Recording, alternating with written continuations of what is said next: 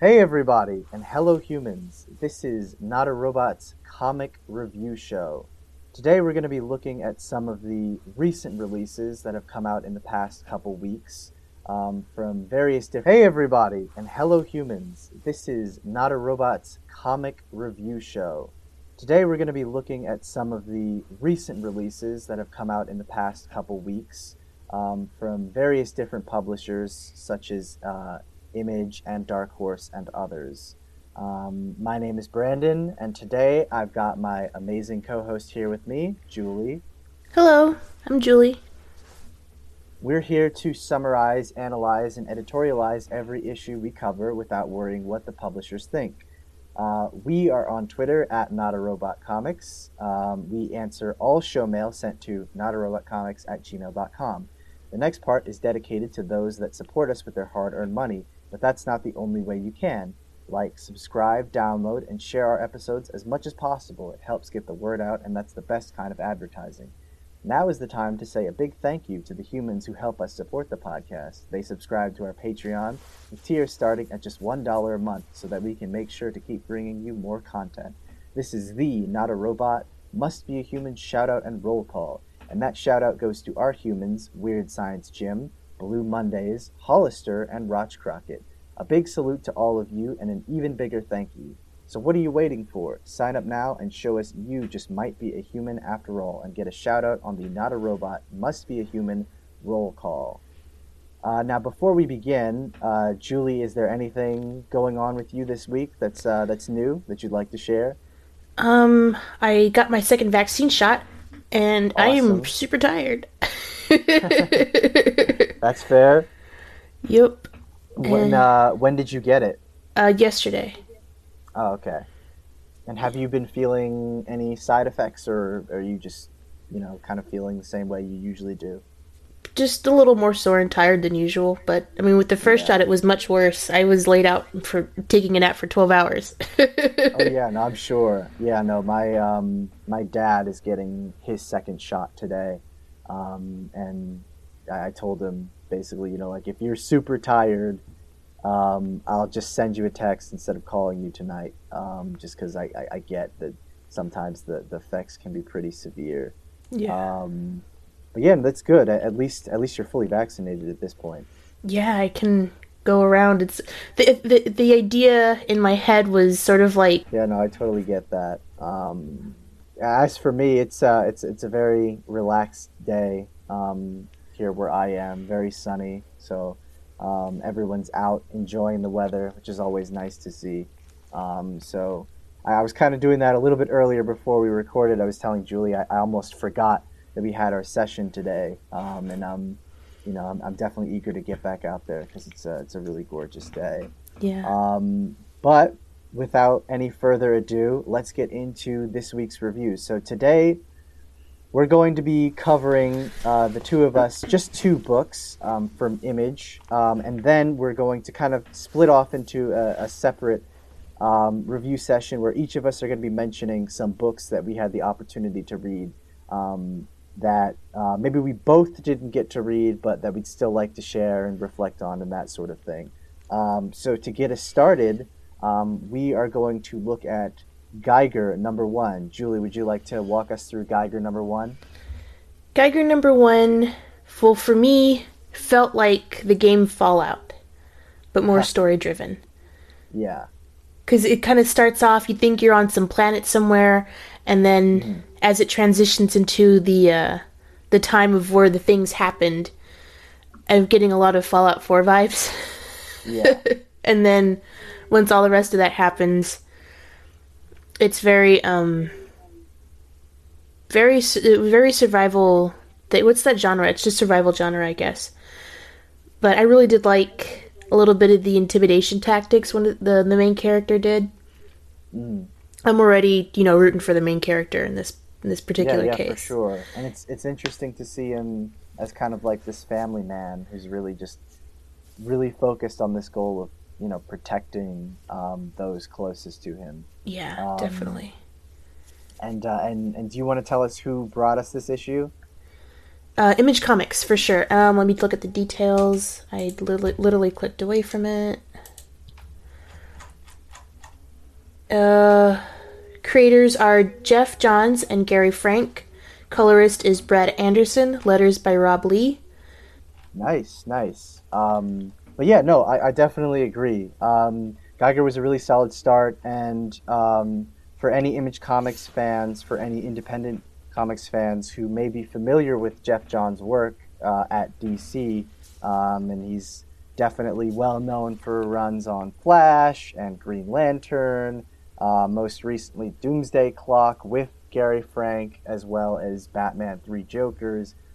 Jeff is certainly uh, very well connected in the world of superheroes. So I think for me, one of the more exciting aspects of this project was to see him kind of strike out on his own and create a world for himself.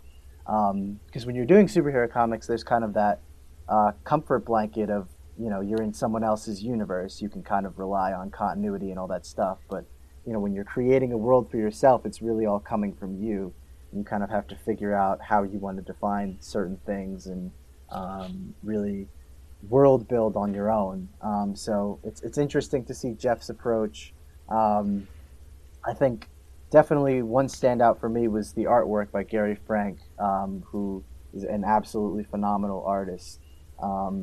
Again, mostly collaborates with Jeff on DC projects and a couple things at Marvel, but it's really interesting to see him kind of outside of his wheelhouse doing a book at Image. So I definitely agree. It was a really solid read. So at the end, Julie, what would you rate this issue?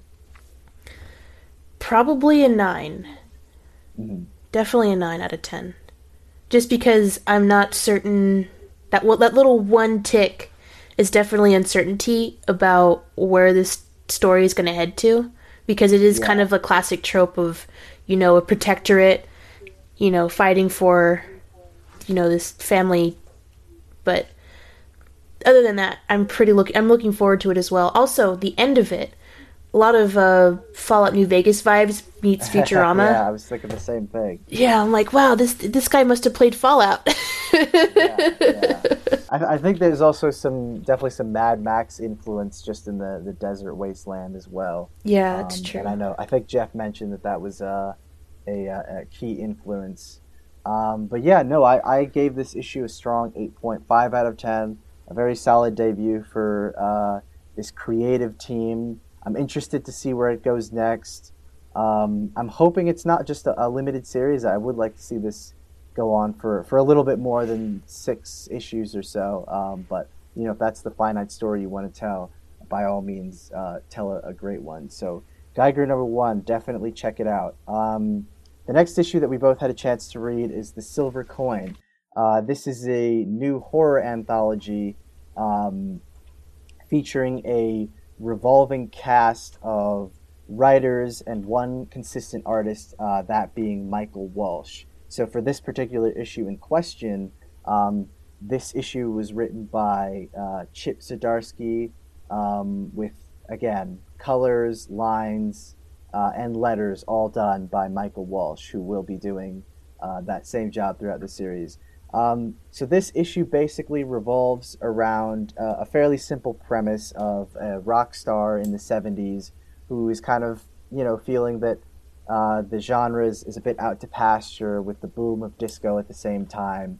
And he's feeling particularly upset and angry that he feels like the band is not taking off. They're not getting gigs when they want just because disco is really, really blowing up. But the main character is able to find a silver coin that, when he strums it against his guitar, basically makes the music sound incredible and angelic and just wonderful. And they're able to perform a lot of successful shows, and do a lot of great stuff. But the main character is really just fixated on his desire of becoming a rock star, and is kind of isolating his friends. And it all kind of leads to a very twisted and dark place towards the end where his continued use of this mysterious silver coin to play his guitar leads to a pretty unfortunate accident. Now, this was, I think, a very interesting decision to kind of create the story revolving around this one singular object, the mysterious silver coin. And I'll be interested to see what other scenarios the silver coin will appear in future issues. It seems like it's mainly going to be about granting desires, but in a kind of a weird, twisted dark way that results in very terrible and sometimes fatal accidents or situations. I found that the writing by Zdarsky is fairly solid. Again, someone who's also known for his work in the superhero scene, working at Marvel and DC, but also as an artist. And we talked about this in the last episode. Famously worked on Sex Criminals with Matt Fraction. So obviously a very talented cartoonist as well as a talented writer. And then the artwork by Michael Walsh, particularly during some of the more horrific scenes, and I won't spoil those, is very well done. I think the art definitely complements the moody horror tone of the entire issue. So, Julie, what did you think about the Silver Coin? I liked it. Very Twilight Zoney. Got a lot of those kind of vibes. A lot of lessons learned to, Yeah, appreciate where you're at in life and to, nothing is going to compete with your ability to work hard to get better. And sometimes you'll fail, and it's okay to fail. That's what I learned out of that. yeah, absolutely. Yeah, the artwork was beautiful. The storytelling was beautiful. Like, even when I first skimmed it, I could tell what the story. I can tell what kind of story was happening just by looking at the panels, and that was very, Yeah, very well done. The transitioning, because I noticed with the coin, the detail when he first gets it, it's closed, and then over hmm, time it opens up to kind of reveal, itself in its own way. It's like, oh hey, yeah, this is what I really am. You can slowly see his descent into the madness with it. yeah, and I think yeah, I really like the point that you said, where you can kind of get the entire vibe of the story, before you even really fully read it, just based on the artwork. You kind of know what kind of horrific story you're about to read about is gonna entail, just by looking at the expressions and some of the color work. So yeah, I had a really great time with this issue. It sounds like you did as well. And I ended up giving this one an 8 out of 10. How did you feel? I feel good. It kind of reminded me of Monkey's Paw as well, so I would also say an Yeah. 8 out of 10. It's really good, Hmm. but it's predictable. Yeah, absolutely. And like I said, the Silver Coin #1, start of a new anthology, brought to us by Chip Zdarsky and Michael Walsh. Um, So, with those two issues out of the way, we're going to kind of go in a round robin back and forth style where Julie and I are going to highlight some of the books that we had a chance to read um, kind of separately this week from Image, and in my case, from some other. Oh my God. And in my case, from some other publishers that I'd like to highlight. So, to kick it off, uh, Julie, what's one issue that you read that you'd really like to mention this week? And I'll kind of match with an issue that I read. Okay. I read Made in Korea. It's. I think I mentioned in the last episode about Alex and Ada, about getting this humanoid droid that you purchased, and it kind Yeah. of goes into that direction of existentialism. And I think this comic book is doing something similar because it is a droid that is bought for a family, and there's something else to it that wasn't in Alex and Ada that's in this one, and I'm kind of Interesting. getting like iRobot vibes with that. So I'm kind of curious as to how that's going to pan out because they usually don't do a family situation. They usually do kind of it's a partner to partner. Like, oh, I need an adult android. This is a child android. And that Yeah. got me thinking also about the Curious Life of Timothy Green. I don't know if you're familiar with that movie. I saw it once Is many, is many that the years is it the ago. movie where they like grow a child? Yeah, like a plant. Yeah. It's this Yeah. childless couple that wants to have a kid, and I think this is the same premise with this one. It's just, there's a lot of similarities I'm able to pull from, a bunch of other movies and TV that I've seen because I've wasted my Yeah. life doing that. But yeah, it's a good read so far. The artistry in this comic book is so beautiful. The colors that they use, there's a lot of attention to detail in their color use Mhm. and their transitioning and the gradient, and I really did appreciate that.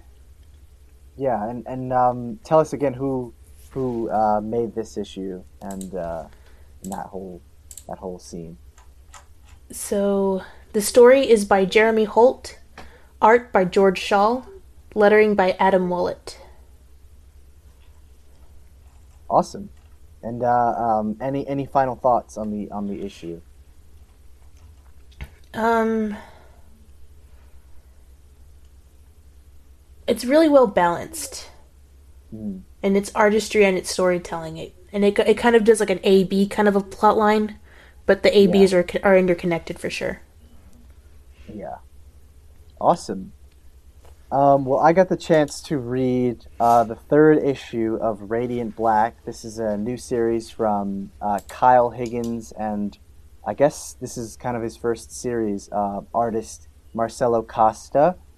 I've been following the series so far, and I read the first two issues. I'm a fan of Kyle Higgins, and it's clear that the series has a very, very key Power Rangers Super Sentai influence, which is something that I really appreciate. This issue is basically just the main character, Nathan, um, kind of struggling to break his writer's block because, as we established in some of the previous issues, Nathan is a writer who kind of abandoned his book deal and had to move back home and is basically trying to figure out what to do with his life. But this particular issue sees Nathan really try and focus and hone his writing skills and try and figure out what to do at the same time juggling with the idea of what kind of person do you want to be now that he has these new powers. I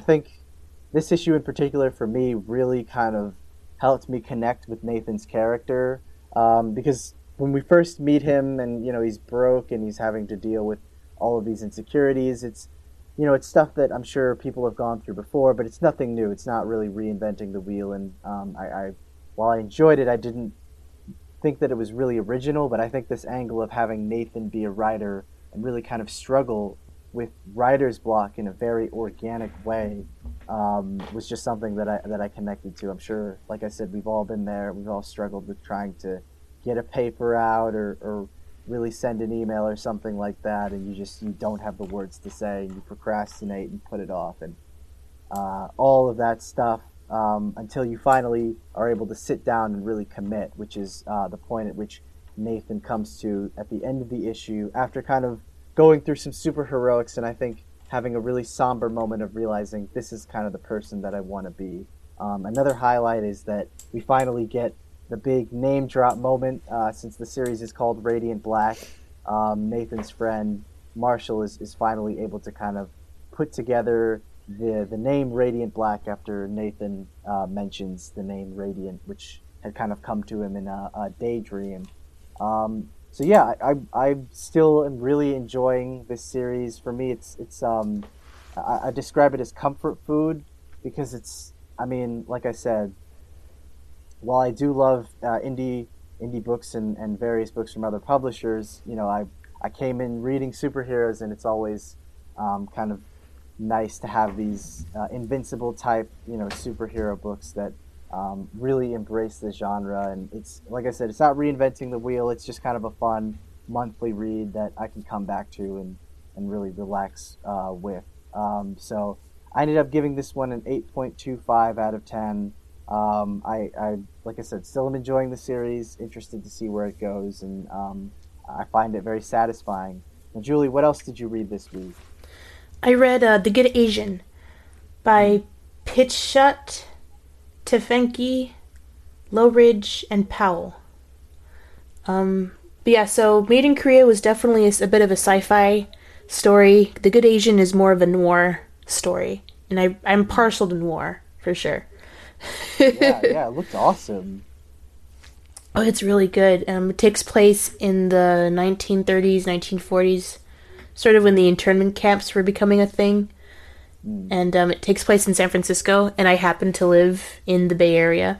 So it really kind of so the little places that they go to, I know what they're talking about. And yeah, there's kind of alterations in the place settings and things like that. But when when yeah, they draw these big scene shots of Chinatown, I'm like, oh hey, that looks familiar. I know those yeah, hills. I've been there a couple of times. But it's a really good read. I really enjoyed it. There's a lot of mystery. And the protagonist himself, he's got his own little kind of personality. Mm. It's almost brooding, but it's a good brooding, which I really appreciate because instead of just being emo about it, it's like it's constructive kind of Yeah. brooding, and I really appreciate that as well. But yeah, no, this story's really good. 10-10. I'm eager to see what happens next. Wow. Keeps you on your Awesome. toes. So Yeah. it's kind of like a period piece noir story, kind of like the Yeah, Great Sleep or something.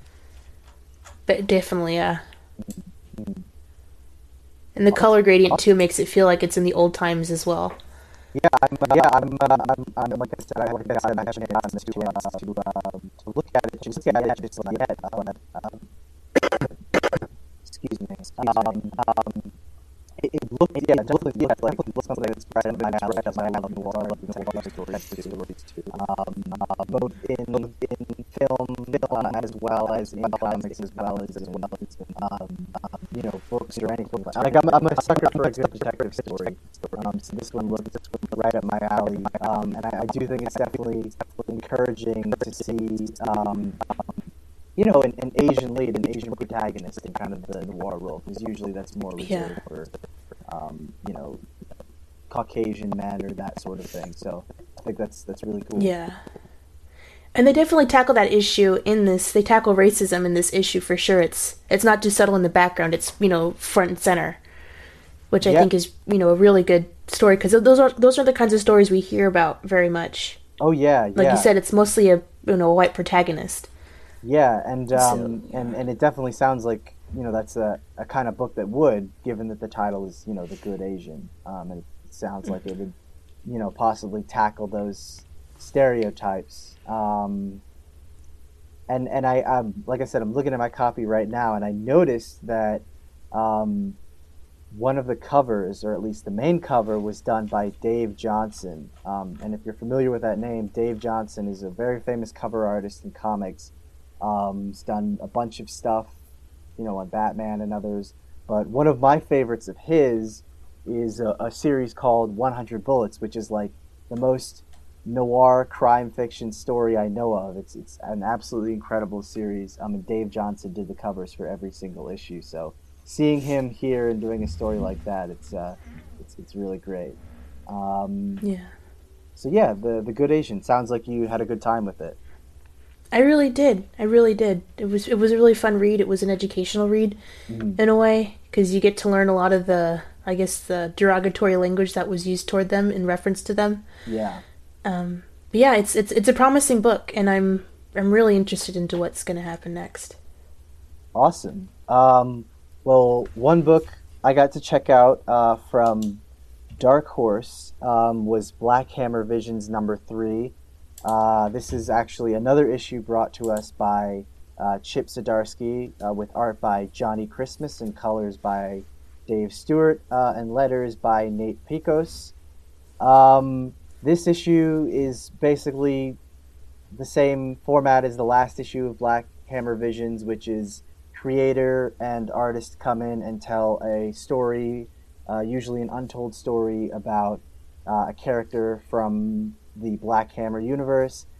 This particular issue focused on Abraham Slam, obviously before his time, being trapped in the town that they're at the beginning of Black Hammer, and it really focuses on Abe's kind of struggle with retirement, given that he's essentially being replaced by a government-sponsored version of his old superhero persona. And so this issue really is a character study on Abraham Slam, who initially kind of confronts the new state-sponsored version of Abraham Slam. This state-sponsored version is called The Slam, very clever, and basically Abe gets his ass kicked and is sent to the hospital, and really kind of struggles with his relationships, given that he's retired and he had quit the superhero business, and yet he still finds it in him to just keep going and really challenging this newcomer. And one of the big twists at the issue, I won't go too much in it, kind of causes Abe to reevaluate his actions and really reflect on, maybe I should have been more supportive of this new hero. Maybe I shouldn't have been so angry and crotchety.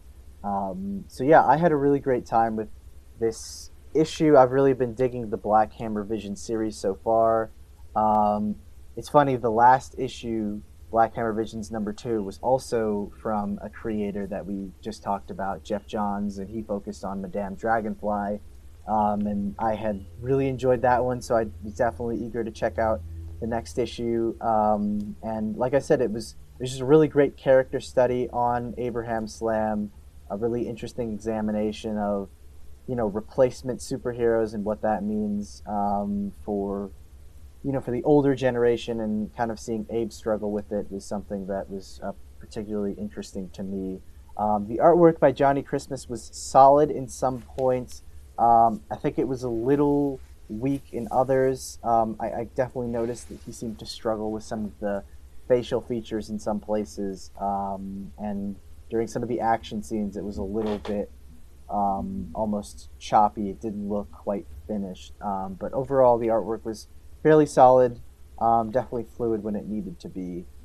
So yeah, I definitely had a really solid time reading it, and I would recommend checking out the Black Hammer Vision series, just to see what interesting creators are bringing new stuff to the Black Hammer universe. Julie, what next? What other issues did you get a chance to read? I read Time Before Time Mhm. by Declan Shalvey and Rory McConneville. They were writers. Joe Palmer was the artist. Colorist is Chris O'Halloran, and lettering is Hassan Otsan. Oh, I'm gonna butcher that. Otsmane Elhau. It's another sci-fi one for sure. Mhm. It's a time travel. If I wasn't clear. Um, I really did like the angular styles that they used in their drawings for this Mhm. comic series. Um, it's definitely another trope for time travel. It's like a point where something bad happens and suddenly you're either in a position where you can't get out of this specific time and you're having to live through it, Mhm. or you end up sort of like Squidward Tentacles in SpongeBob when he messes with the time machine and he breaks it and he ends up in this kind of void. Yeah. That kind of, what do they call it? It's a trope, but it's a problem trope. It's I can't remember what it's called, but it's sort of like a monkey wrench, like a Deus Ex Machina, Yeah. where it moves the story along because you broke the machine. Now you don't know where you're at. This creates a problem, a scenario to work the characters out of. Yeah. And I think it's a common, but it can be done really well. And I think so far, oh yeah, think Futurama when they go to the end of the Earth, Ah. kind of thing. They go to the end of time. But this here, you don't know exactly what time they're at because something happened in the machine, it broke. Because they're really good at telling you when they transition between time periods. They tell you straight up, this is the time period, and then they live through it. Yeah. And then there's a point where, they go to something happens in the machine, it breaks, and they end up somewhere, and the time period is just all, pixelated and compromised. You can't even tell what number it is. Yeah. There's no sense of numbers at all. And I'm like, wow. And that's where the story really kind of starts to pick up. And that's where the comic ends. I'm like, whoa, what? They kept me hanging on. I want to know more. Yeah. That sounds awesome. Yeah, but it's so far I'm invested. I'm interested. Yeah. They really kind of hooked me near the end there, and then once the end happened, I'm like, I'm here. Yeah. I'm here for Yeah. it. Now, do you tend to like time travel stories? Because I can sometimes be mixed on them. They can be very hit or miss. Same here. I don't usually have a lot of time for time travel, Yeah. so to see a lot of time stuff happening is nice.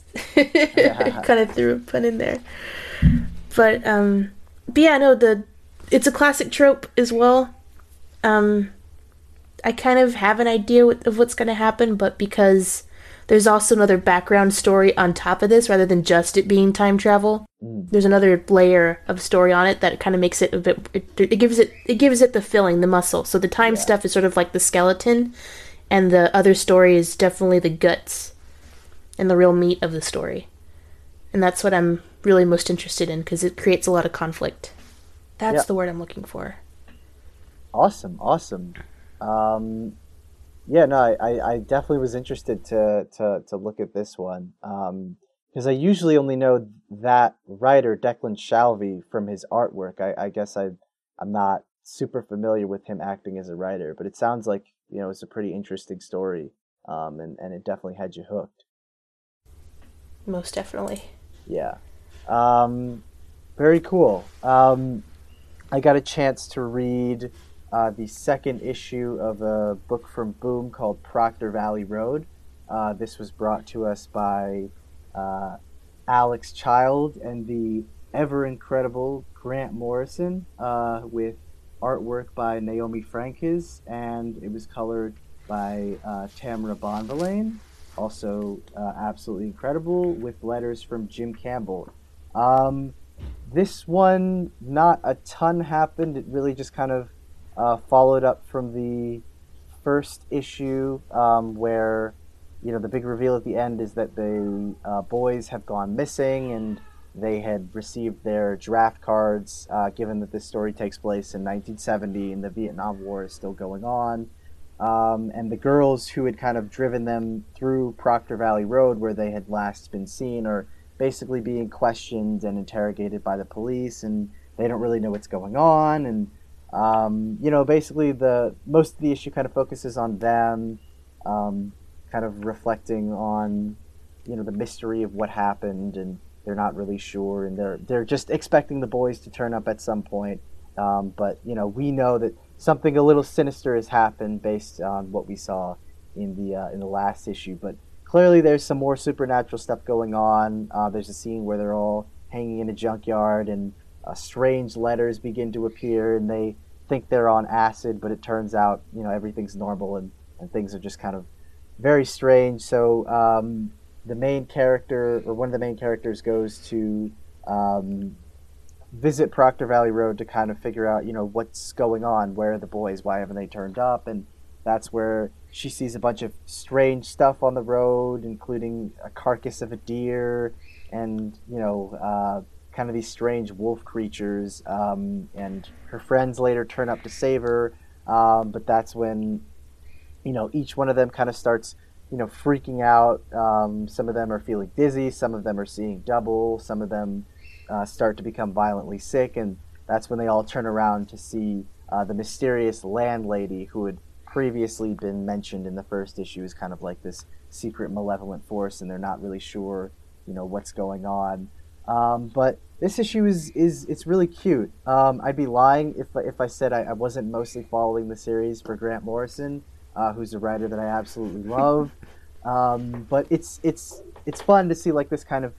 I call it cute mainly just because of the artwork, even though some of the material, like I mentioned, is actually kind of horrific. But yeah, it's just a really fun kind of like period piece horror series with a group of teenagers, and they're kind of trying to investigate the mystery. And I'm interested to see where it goes. Like I said, it's not reinventing the wheel. I kind of a standard script for Grant Morrison. Like I said, I don't see him pushing any kind of crazy psychedelic imagery or really pushing the boundary of the comic book format. But it's just like I said, a fun series to return to each month. And that's why I ended up giving this one a 7.75 out of 10. But with that, Julie, what else did you get a chance to read this week? I did read. I read Helm Greycastle. Mm-hmm. It was it's definitely a D&D style game, excuse me, style comic. Yeah. The artistry is nice, but I mean the story didn't really kind of hook me very much. Mm-hmm. I didn't find myself too interested in what was going on. It's definitely not my cup of tea, but it is beautiful. It is really good. Yeah. I will give it that. They put a lot of detail, a lot of time into their work here. Mm-hmm. To the point where even at the end of the at the back of the comic, they give you all these little details about all the armor, the locations, the setting, the maps. So it's story by Henry Barajas. Mm-hmm. Color artist is Brian Valenza. Penciler Ramat Handoko. Letter artist Gabriella Downey, editor, designer, proofreading. Yeah. Yeah, it's really well done. There's a lot more detail in this than in the other comics that I read. You can tell they spent a lot of time really putting in all the work. Um, there's actually there's a line that I thought was really funny that stood out to me because I couldn't take this seriously at all because it's a drama. It's a D&D drama, and I don't take dramas seriously. Yeah. Just because I watched a lot of the old reality TV, like with Anna Nicole Smith, I Love New York. So drama in and of itself is just laughable to me. But there's Yeah, a no, point where one of the main I characters. could never I'm get sorry? into it myself, so you're preaching to the choir. Yeah, I was I was really young, and my parents chose to watch those reality TV shows. So there was a point where I had no choice but to watch it, but I couldn't take it seriously. But there's a bit right here that Yeah. says, "I promise we'll kill something when I get back," and it's a father telling it to his child that's going to miss him, and I just started laughing. Yeah. Like that's such an endearing statement. I promise we'll kill something when I get back. Yeah. So yeah, I mean it's a good read if you're into that kind of stuff, but I mean it was just a lot of fun. Although I did like where they included the I guess the ancient Aztec society, and there was a lot of accuracies in its I guess in its costuming, in its titles. That's like probably my favorite part was that because it's D&D meets ancient history, and I'm all for that. So I may just kind of keep Oh. this in the background for myself to read the second one to see where they go with the Aztec culture. Yeah, no, I'd say check it out. Just kind of see if you're still there's still an interest there in the second issue. Yeah, it's floating there. It's getting Yeah, yeah, there. yeah. Great. I had a chance to read the seventh issue of the Scumbag. This issue was brought to us by writer Rick Remender, with art from Francesco Mobili, and colors from Moreno Dinicio, I believe is how it's pronounced, with letters from Russ Wooten. This issue continues the story of the world's worst spy, who's an absolute scumbag. I really don't know any other way to describe the series. But basically, we pick up with Ernie Ray and his strange band of misfits from Central Authority, basically fighting with these. The best way that I can describe them is straw man versions of like really aggressive political people on Twitter, which sounds like it might go off a little bit worse than it actually is. But I think it's an interesting form of political satire that Remender puts here, because this organization that they belong to, Moonflower, appears to be kind of a satirized version of the extremely vigilant crowd on social media that you might see. And obviously, we're not gonna get too political here, but it's a very interesting approach to see kind of Ernie play off these characters. So after they kind of dispatch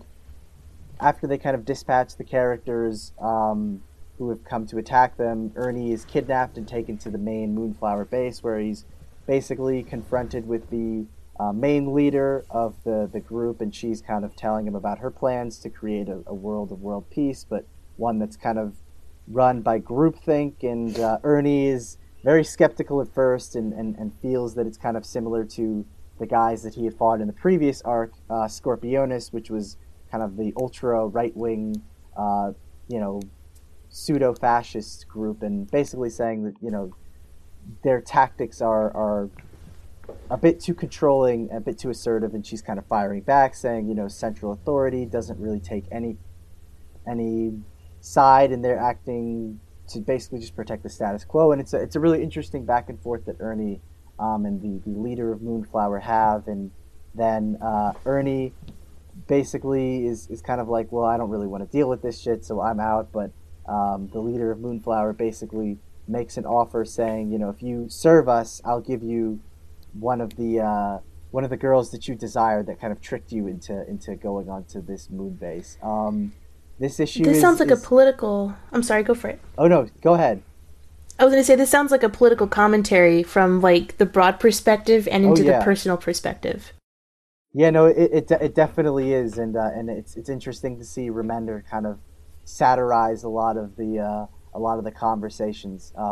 There's some very funny lines if you ever get a chance to read the issue that kind of some made me laugh. Like one of them, I think one of the characters that Ernie has to fight made me laugh. I think his name is the Signal, and basically his power is just screaming at high pitched voices things that are very obvious that no one would disagree with, but he's basically just saying them so that people will like him more. Which is I like get I it, like said, a talking head kind on of a TV. yeah, yeah, a very funny straw man of some people who just kind of say very popular talking points to just get recognition, but they're not actually standing behind them. So yeah, no, it's definitely a kind of high octane spy thriller political commentary that I find it to be very funny. Maybe it's just my weird sense of humor, but every time I read an issue, it makes me laugh, it makes me smile, which is always nice. And Rick Remender definitely knows how to make something funny. So I ended up giving this one an 8.5 out of 10. Just a very solid entry in the series. I think really the series has only kind of had one hiccup for me, and that was the second issue. But so far, it's just been a really fun, really enjoyable, high octane, funny read. So I definitely recommend it. Julie, do you have one more review for us? I do. I have Hey Kids Comics. Uh, Writer and artist is Howard Chaykin. Ah, Colorist yes. is Gustavo Yen. Letterer is Ken Berzenek. And the cover was done by Chaykin and Yen. Mhm. It is a really good read. What kind of threw me was the artistry stuff. I mean, because it starts off in like 1970, but I can't get over the style. It's so, I don't know. It just seems so messy. Yeah, Howard But Chaykin was pretty big in the '80s for kind of pushing a lot of the creator-owned stuff. He did, books like Times Squared, um, and an American Flag. This is the part of the show where I get to geek out about all the comics history I know, so just bear with me. no, go for it. That's why um, you're here. but yeah, no, his style is definitely, I'd say now more than ever is kind of an acquired taste because it definitely was pretty revolutionary back in 1984 and 1988. But whether or not it's appreciated is really up to the reader. But it sounds like it didn't really work for you. Yeah, no, it makes it kind of hard to look at, but I get what they're going for. Mm. But yeah, those shot with the eyes, he likes zooming in on eyes very much. Just a lot of eye holes in very dramatic scenes Mm. where it says, "Oh yeah, you gonna watch TV?" And then he's like, "In a minute," and then it zooms in on the eye, "In a minute," Yeah, and I couldn't keep myself together anymore. I was laughing. yeah, But yeah, and then it jumps to like the 50s for some reason, and it's a very self-aware comic about comics itself. I kind of see it as like, a history of comics mm. while they were struggling, Mm. and it moves into that kind of era. And that's kind of where it began to lose me a little bit because I was getting sort of Mad Men vibes about it. Yeah. I haven't really seen Mad Men except through my parents because they would watch it a lot, and I would just kind of pass through in the background and be like, "Oh, okay, Yeah. these are, Madison Avenue. We're doing marketing things, but these are, cartoonists." Mm. So it's a very self-aware story. Yeah. Um, but yeah, the style. I guess you're right. It's going to grow on me at some point.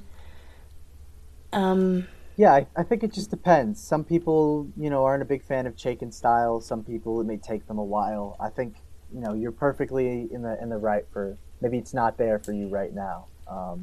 yeah, Yeah. but it's good. It's well written for sure. That's all I have to say on this. I don't know if I'm going to continue reading it. There wasn't much to kind of hook me and grab me. I may Yeah. out of curiosity just kind of see where the story goes. I may get back into it, but I'm not rushing to see what happens next. Yeah, I know I was definitely I kind of wish I'd checked this one out just because this is the second volume of Hey Kids Comics. I know Chaikin had done an earlier one and it kind of went on hiatus and now it's back. And I'm a fan of like some of Chaikin's stuff. I think it can be very interesting, very evocative. certainly very controversial at points, and then at other points, I think it pushes it a little bit too much. But I'm definitely eager to check it out based on the description that you gave. Just about how it's kind of talking about comics history and everything there. So yeah, interesting, very interesting. My final book that I read this week is a book that I will recommend, but I'll put like a little asterisk after it, um, which is basically I, I I would recommend this issue. I think it's well done, but I wouldn't blame you if you can't read it or can't find it because it's a bit of an exclusive book. So I got a chance to read a book called ENIAC #2 from Bad Idea Comics, which is a new publisher that really got started this year. They've kind of been hyping their stuff for the past year and a half or so because the company is basically made up of a bunch of ex-Valiant editors who all kind of left around a similar time and then decided to start their own comic book company. And these are kind of the first books that they're putting out. And their distribution method is very strange because they don't do any digital versions, they don't do any trade paperbacks or collected versions. You can only buy the single issues in participating comic book stores. And I'm fortunate to be in a place where one of my LCSs happens to be a Bad Idea store, as they call them, and basically got the first and second issue. So I checked out the first issue, thought it was interesting, asked them if they had the second issue. They did, and so I checked this one out. But basically, this one kind of follows up from the first issue, where Falk and Fletcher have escaped from the basically wreckage of their plane and are trying to spring one of the former Soviet coders from prison to basically get information on how to stop ENIAC. And after they break him out, he kind of gives them a whole spiel on the history of how they first tried to attack ENIAC, how ENIAC had kind of formed this secret underground Soviet community, how it was just impossible to anticipate what ENIAC was going to do. And yeah, it was just a really interesting read. I was really glad that I got a chance to pick up the second issue. I wasn't entirely sure if they would have it available there, but I do think it's an interesting alt history book. It's hard for me not to dock the score of this issue just because of how inaccessible it is. It's hard for me to gauge interest just because people can't really read it unless you can find a copy, which is unfortunate because I would love to talk about it with more people, but like I said, it's just not widely accessible. And I do think it is a decent book, certainly interesting enough that I went out of my way to find the second issue. So yeah, I would probably give this one a 7.75 out of 10. I think the artwork by Doug Braithwaite and Matt Kint. No, I think the artwork by Doug Braithwaite and Diego Rodriguez is very well done. I'm a big fan of Doug Braithwaite, and is it an ongoing series or is it like it just ended at 2? It's a limited series. It's only 4 issues, which is nice because if your store is able to pick up these issues, you're not buying like 17 of them. You know what I mean? Yeah. But yeah, no, it's unfortunate that more stores don't have access to it. I guess if you want to get a copy, you have to really like go out of your way to make sure that your LCS requests it, and then they'll become a store, and then they'll ship copies to you. But even that's not a guarantee because sometimes they don't have enough copies. It's very strange. But like I said, I guess I'm fortunate enough to have had a store that's stocked the first 2 issues, and hopefully I'll be able to get the next 2 issues so I can complete the series. But yeah, like Hey, I said, fingers crossed. yeah, hopefully, fingers crossed, knock on wood. But yeah, like I said, a solid read. I'm interested in the third one. Like I said, hopefully I can pick it up.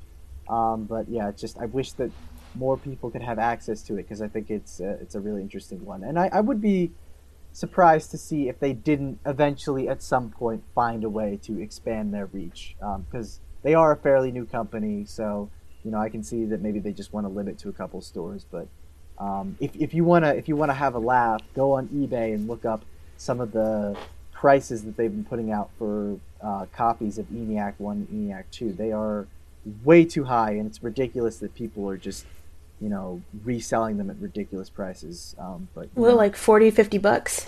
yeah, no, I saw one copy of ENIAC go for like $100 for a first printing of issue number 1, which is insane, for a new publisher. But it is what I it guess is. it's trying to get on the ground floor. Yeah, I guess so. Yeah, it's feeding a lot of speculators, I guess. But with that in mind, let's move on to our top 3 books of this week. Julie, did you have any particular top 3 books of this week that you felt strongly about that you'd like to share? The Good Asian, definitely my number 1. Mm-hmm. My number 2, Made in Korea, and my number 3 is Geiger, for sure. Awesome.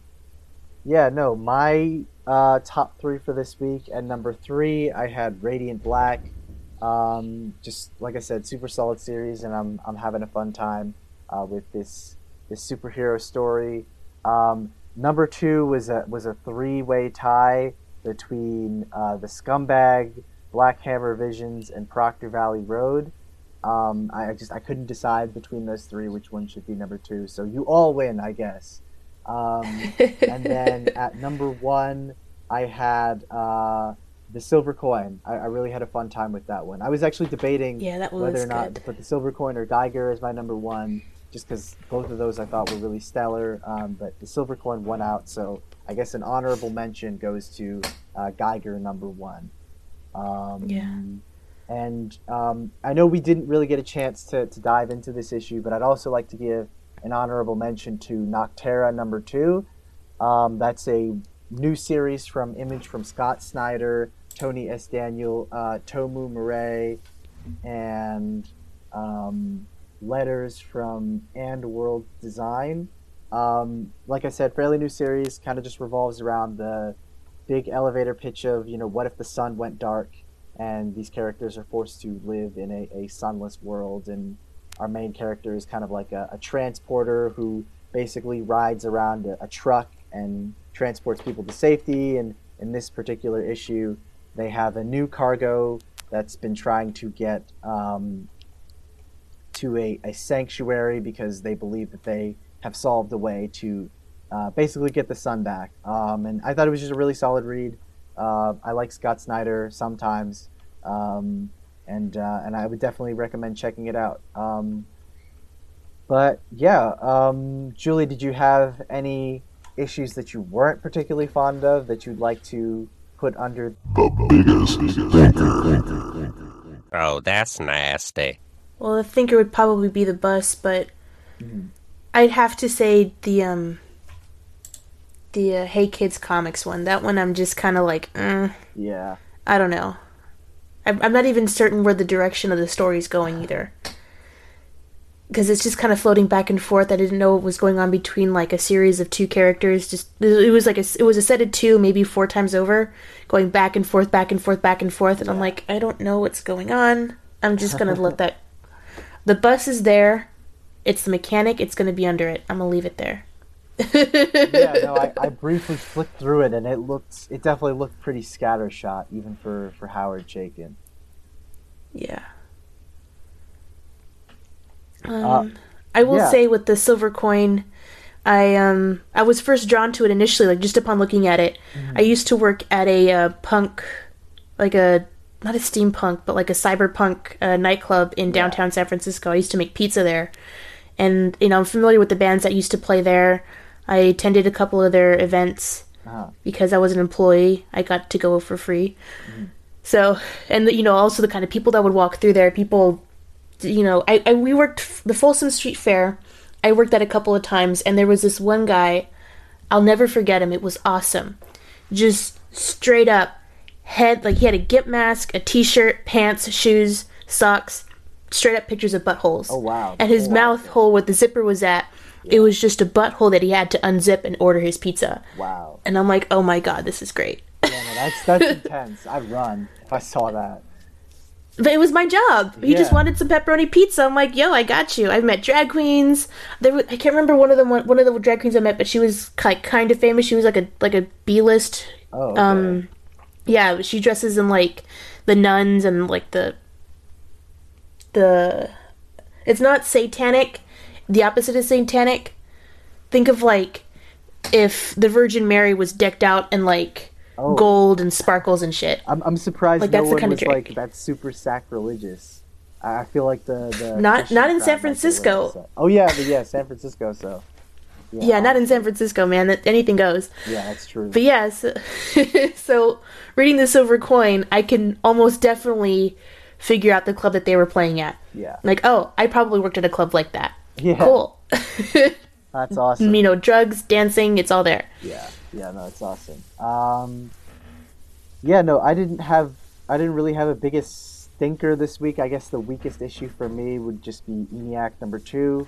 Again, not a terrible issue by any means, but just not the best one of the bunch, at least the bunch of comics that I read this week. And again, that sounds a little underwhelming. I'm sorry, that sounds a little underwhelming. It's such a, I guess it's a hard to get book, but then when you do get it, the story's like, it doesn't seem to feel worth it to go out of your way to get a book that's Yeah, I know. I mean, it seems to, like, the two people that I've had a chance to speak to about ENIAC that have actually gotten a chance to read it have said, you know, it's interesting, it's solid, but it's not breaking down any doors. And it's like, you'd think for a book that's so hard to find, just like you said, you'd want it to be a little better. But, you know, I don't know. Like I said, I'm interested enough in the story that I'm like, I want to finish it, right? I only have 2 issues left, might as well. But yeah, it's, you know, sometimes a little disappointing that it's like so hard to find. It's not even that great. But yeah, no, like I said, not terrible, just not great by any fashion. But with that, that is the end of our show. Come back next week when we will be talking about more independent books. And as always, you amazing humans out there, thank you so very much for listening. You are the reason why we do this. Visit campsite.bio/notarobotcomics to hear all of our episodes on nearly any podcast platform, and patreon.com/notarobotpodcast for the exclusive content that we make for our patrons from all of our offerings, Kids Corner, Real Talk Movies, TV, and more. Again, just starting at $1 a month. And with that, there's only one way that we say goodbye around here. Until next time, be good to each other and don't be a robot. Deuces.